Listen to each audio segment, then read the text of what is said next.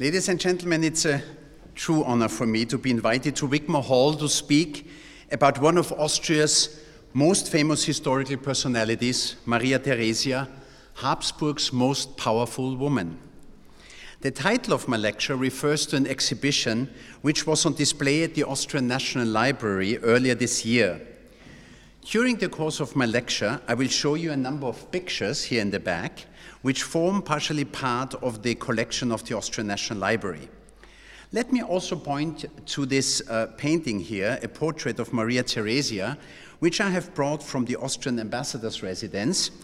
It is a copy of a painting by Martin van Meitens, the Younger. It shows Maria Theresia with the crown of the Kingdom of Bohemia, the so-called crown of St. Wenceslaus in the front, and the crown of the Archduchy of Austria in the back. 300 years ago, on the 13th of May 1717, an archduchess was born in Vienna. She was meant to become Habsburg's most powerful woman. It is interesting to note that Maria Theresia, whom many called the mother of the people, has never been empress. However, when her husband Francis was elected emperor of the Holy Roman Empire after the death of Charles VII, she called herself Roman Empress, although she was never crowned empress. She was formerly King of Hungary and Bohemia, not queen, as this title did not exist for female rulers of the two countries.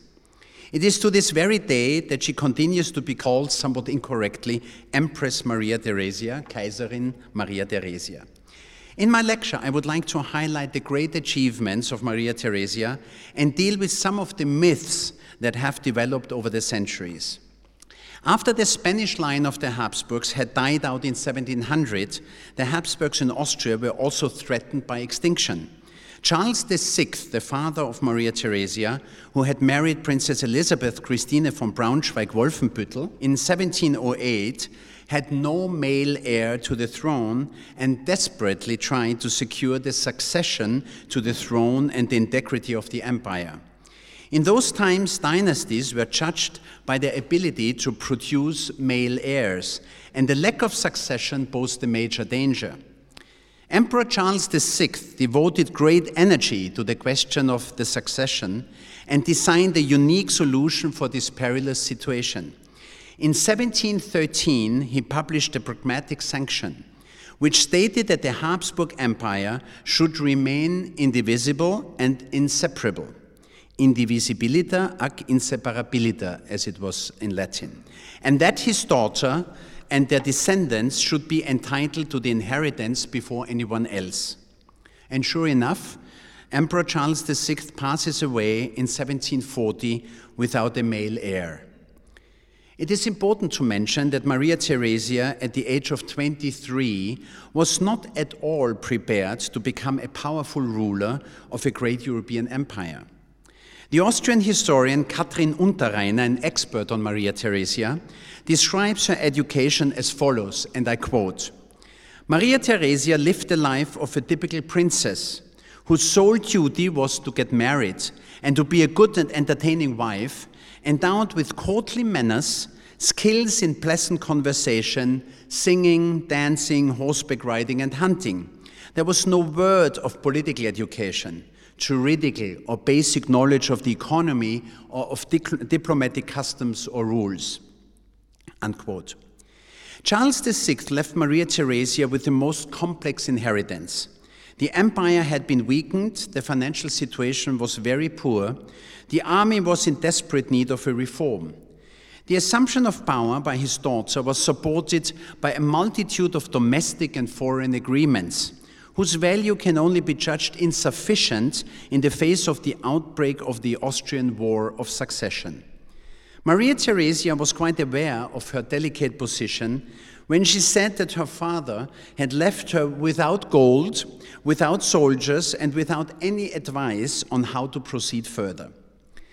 After the passing of Emperor Charles VI, the hereditary homage took place in Vienna on the 22nd of November 1740 before the very young sovereign Maria Theresia.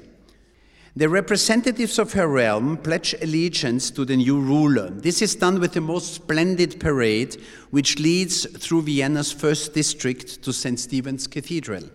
The parade has been preserved for eternity by beautiful engraving by Georg Christoph Kriegel. Immediately after Maria Theresia takes over as a new monarch, Prussian troops enter Silesia. A whole series of claims are put forward regarding different territories of the crown. In 1741, an alliance is formed between the Habsburg Empire, England, Russia, the Netherlands, and Saxony. France, Prussia, Spain, and Bavaria decide to confront Austria. As a result, the war over Silesia extends to the Austrian War of Succession. It would take much too long to describe the years of war. Suffice it to say that at the end, all powers were exhausted by the war, and in 1748, the Austrian War of Succession is ended and the Pragmatic Sanction is recognized.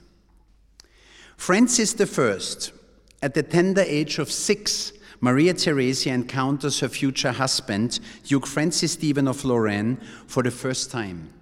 The then 15-year-old Duke stepped in for his brother Clemens, who had died at the age of 16. Francis Stephen is warmly received by Emperor Charles VI, who welcomes him like an own son he never had. However, Francis Stephen is not considered of sufficiently high rank. But it is too late. Maria Theresia had fallen in love with her Franzi. That was the name that she had always used for her husband.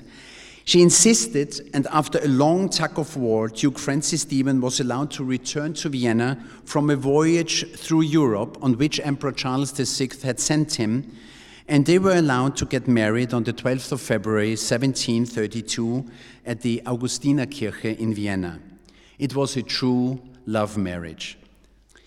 Only 12 weeks after the wedding, Maria Theresia is expecting her first child. 15 more were to follow. We will learn more about her children later on. While Maria Theresia appoints her husband to her co-regent, she does not confer any power upon him. In fact, he is not entrusted with any government tasks. Francis I is neither a ruler nor a monarch.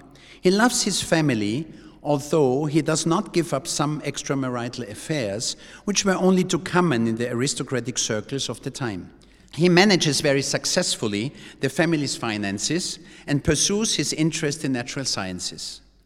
There's a lovely anecdote about the precious but rare moments which the couple could spend together away from their daily duties and the demanding life of a very big family. During a walk in the hillside outside of Vienna, Francis saw some beautiful grapes in a garden. He climbed over a wall and picked some grapes as a gift for his wife. The owner of the vineyard, who did not recognize the high noble couple, demands 5 guilder as a compensation. Asked for their names, they introduce themselves properly. However, the wine farmer does not believe them. As neither of the two has any money on them, they are locked up in the wine cellar. The couple was eventually liberated by their guards, and the wine farmer was presented with double the amount, whereupon he put a plaque in memory of the imperial visitors. After the death of her beloved husband, Maria Theresia was devastated. She said, "I have lost the most loving of all men." For the rest of her life, she would only dress in black and thus constantly remind everybody of the loss of her Franzi. Reforms.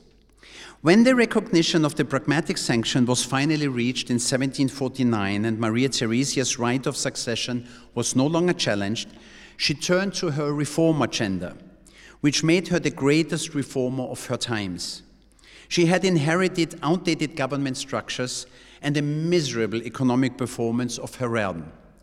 Her reforms include a complex overhaul of the army, the economy, agriculture, and the education system. She was particularly gifted in choosing the right advisors, whose choice very often stunned political observers. Most of her advisors had been influenced by ideas of the upcoming Enlightenment, although she remained an absolute monarch of the Baroque age. When choosing her advisors, Maria Theresia solely focused on their skills and their power of implementation. In fact, she created a multinational council of advisors who were all experts in their fields, and that included people from the Netherlands, Saxony, Prussia. It was truly a very multinational council of advisors. Already in 1742, Maria Theresia established the Haus-, Hof- und Staatskanzlei, the state chancery, which she put in charge of foreign policy. This is, by the way, today's seat of our Prime Minister, our Chancellor, Ballhausplatz 2, which used to be the Foreign Ministry when I started in the Foreign Service, and is now solely the Prime Minister's office.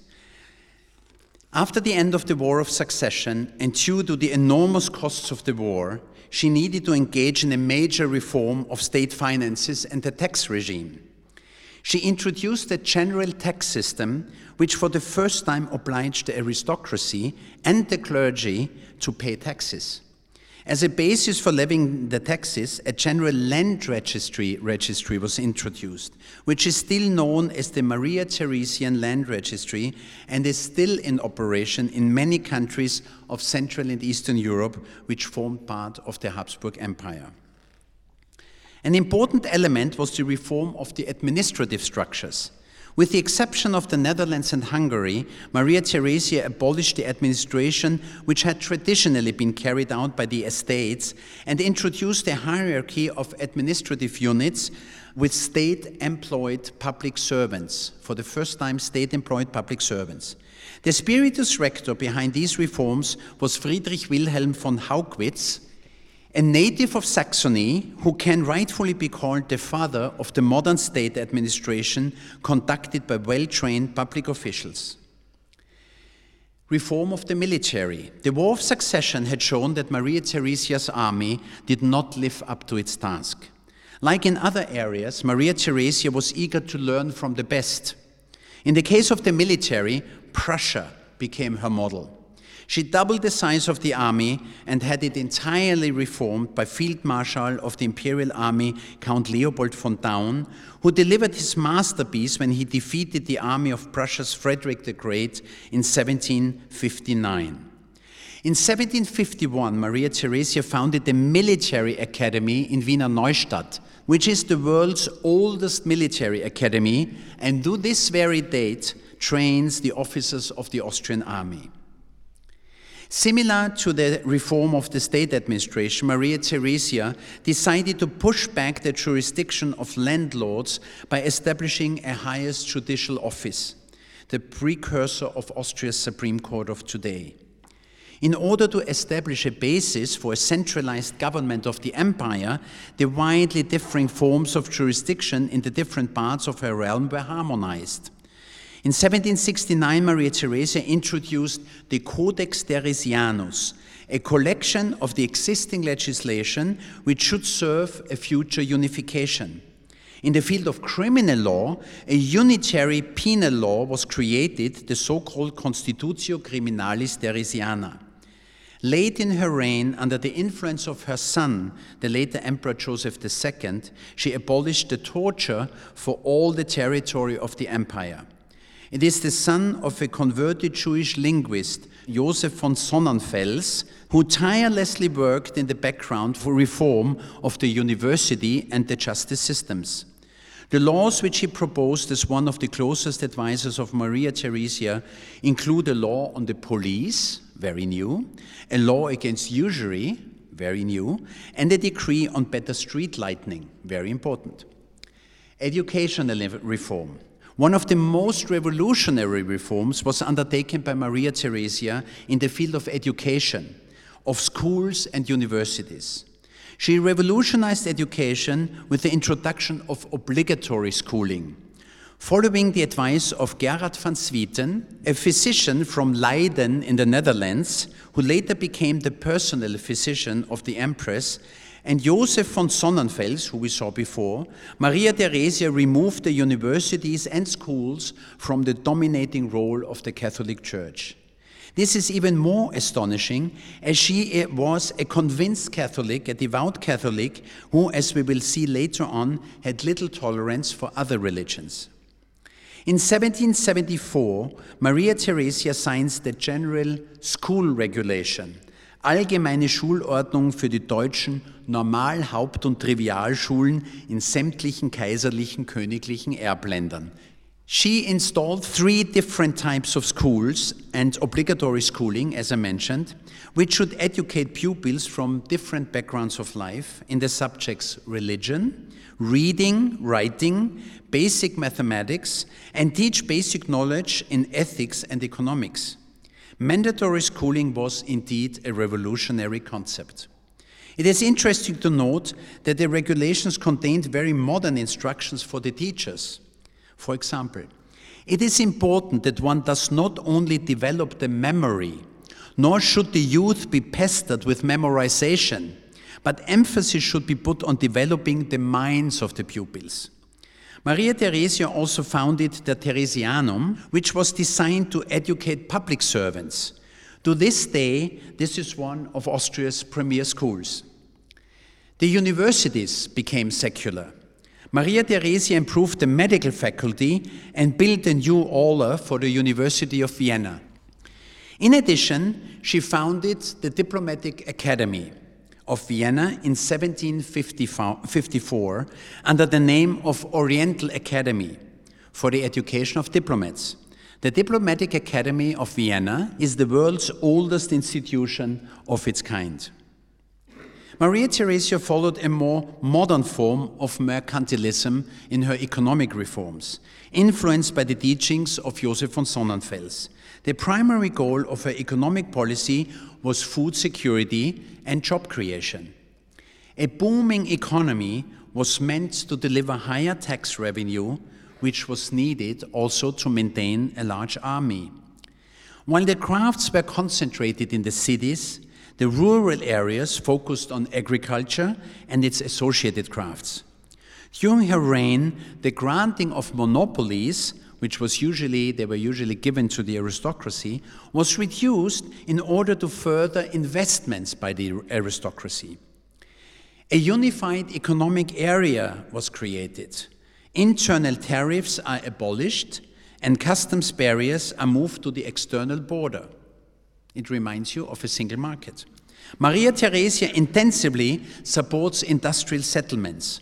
For example, she establishes the so-called Nadelburg, Needle Castle, outside of Wiener Neustadt, which develops into a most modern industrial enterprise which produces needles, decoration boxes, and thimbles. The workers arrived from all over the monarchy and lived in especially built houses. This ensemble of factory and workers' homes has been preserved to this very day and is the most important industrial monument of the times of Maria Theresia. Finally, a major effort was made to improve the empire's infrastructure by building shipping canals, roads, and improving postal services. Religion. For many centuries, the pietas austriaca, the piety of the Habsburgs, had become their trademark. Like many of her predecessors, Maria Theresia sees herself as being entrusted by God with her reign. Nevertheless, as a very pragmatic person, she reduces the influence of the church by putting church institutions under state control. However, Maria Theresia fears that the authority of the state and the society is undermined by religious tolerance. In 1744, all Jews of Prague are driven out of the city short before Christmas, a measure which reflected her anti-Semitic views. This measure was taken despite the fact that it also caused a great economic damage to the city. Her intolerance extended to Christian religious communities as well. Like before, during the reign of Charles VI, clandestine Protestant communities in the Salzkammergut and Carinthia are forced to leave their homes and are sent off to far-away regions of the empire. Families are being torn apart, whole rural communities are forcefully resettled. And it was really her conviction of a very staunch Catholic and her fear of revolution in the society that I think made her really also very intolerant when it came to other religions. A very important point of Maria Theresia is her marriage politics. There's this famous word that you might have heard before, Bella gerant alii, tu felix Austria nube. Let others wage war, you happy Austria marry. This is a well-known description of a very successful policy which the Habsburgs followed over the years. If you visit Schönbrunn Castle and take the guided tour with international visitors, you get to the first portrait of Maria Theresia when the tour guide says, "This is Empress Maria Theresia." There's the appropriate head nodding. However, once the tour guide mentions that the Empress has had 16 children, you can hear a resounding wow. You can never have enough of them. On this point, I'm insatiable. The Empress said on one occasion, she had a great talent to combine her state duties with the role of a loving mother. The children lived in different parts of the court buildings and all had their own servants. Very often the whole family was united for breakfast and dinner. At one instance, Maria Theresia apologized to one of her ministers that the document had a coffee stain because one of the children had knocked over a coffee mug on the breakfast table while the Empress was working on the document.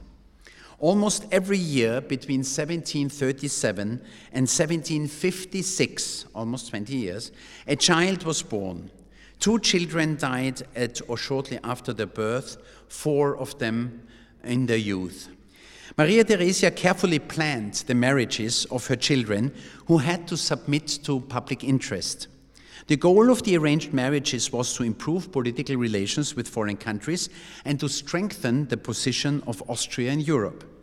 Following the advice of her state chancellor, Kurt Kaunitz, she was particularly interested in extending family ties with the Bourbons. The most prominent weddings involved Archduke Joseph, who later became Emperor Joseph II, and Maria Isabella von Bourbon-Parma. Joseph's brother Leopold, who later became Emperor Leopold II, was married to Princess Maria Ludovica of Spain, and the third son, Archduke Ferdinand Karl, espoused Duchess Beatrix of Modena Este. While all the wedding projects with her sons developed as planned, there were some problems with the arranged marriages of Maria Theresia's daughters, mostly due to health problems, which included the widespread disease of smallpox. Some marriages had to be cancelled, among others between Duchess Maria Elizabeth and the French King Louis XV. Duchess Maria Carolina had to take the place of her deceased sister and to marry King Ferdinand I of Naples and Sicily. The most ambitious project, the wedding of Duchess Maria Antonia, Marie Antoinette, with the French King Louis XVI, ended with the execution during the French Revolution. There are 3 more subjects which I would like to touch on briefly: Maria Theresia's foreign policy, her role as a builder, and her love for music. The most important foreign policy goal of Maria Theresia after her assumption of power was the stabilization of the empire. The War of Succession meant territorial losses for her and brought her into a lifelong rivalry with Frederick the Great of Prussia, who she once even called a monster. Following the suggestions of State Chancellor Kaunitz, who had advocated a rapprochement with France, she agreed to what is later known as the renversement des alliances, the reversal of the alliances, a shift in the alliances from Great Britain to France. The 7 Years' War resulted in the final loss of Silesia to Prussia. However, Maria Theresia was able to acquire parts of Poland in 1772, Galicia and Lodomeria. Her son Joseph, who became co-regent of Maria Theresia after the death of her husband, prepared the annexation of the Bukowina in 1773 and acquired the territory along the River Inn during the Bavarian War of Succession. Maria Theresia is said to have disliked this aggressive and expansionist policy. However, Frederick the Great once commented on Habsburg's expansion during the reign of Maria Theresia: "She wept, but took nevertheless." Maria Theresia as a builder.